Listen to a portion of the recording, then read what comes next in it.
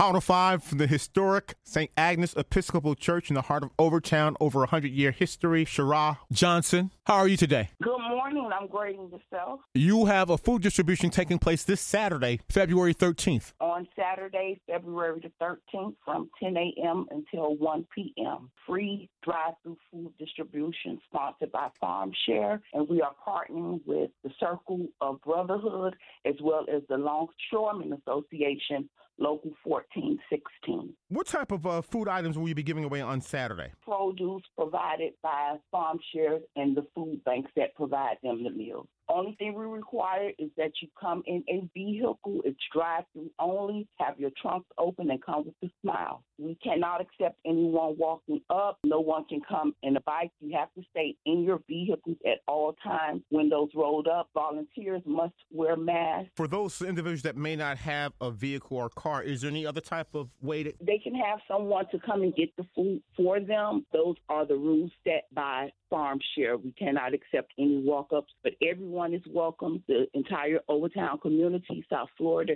anyone is welcome. There is no charge.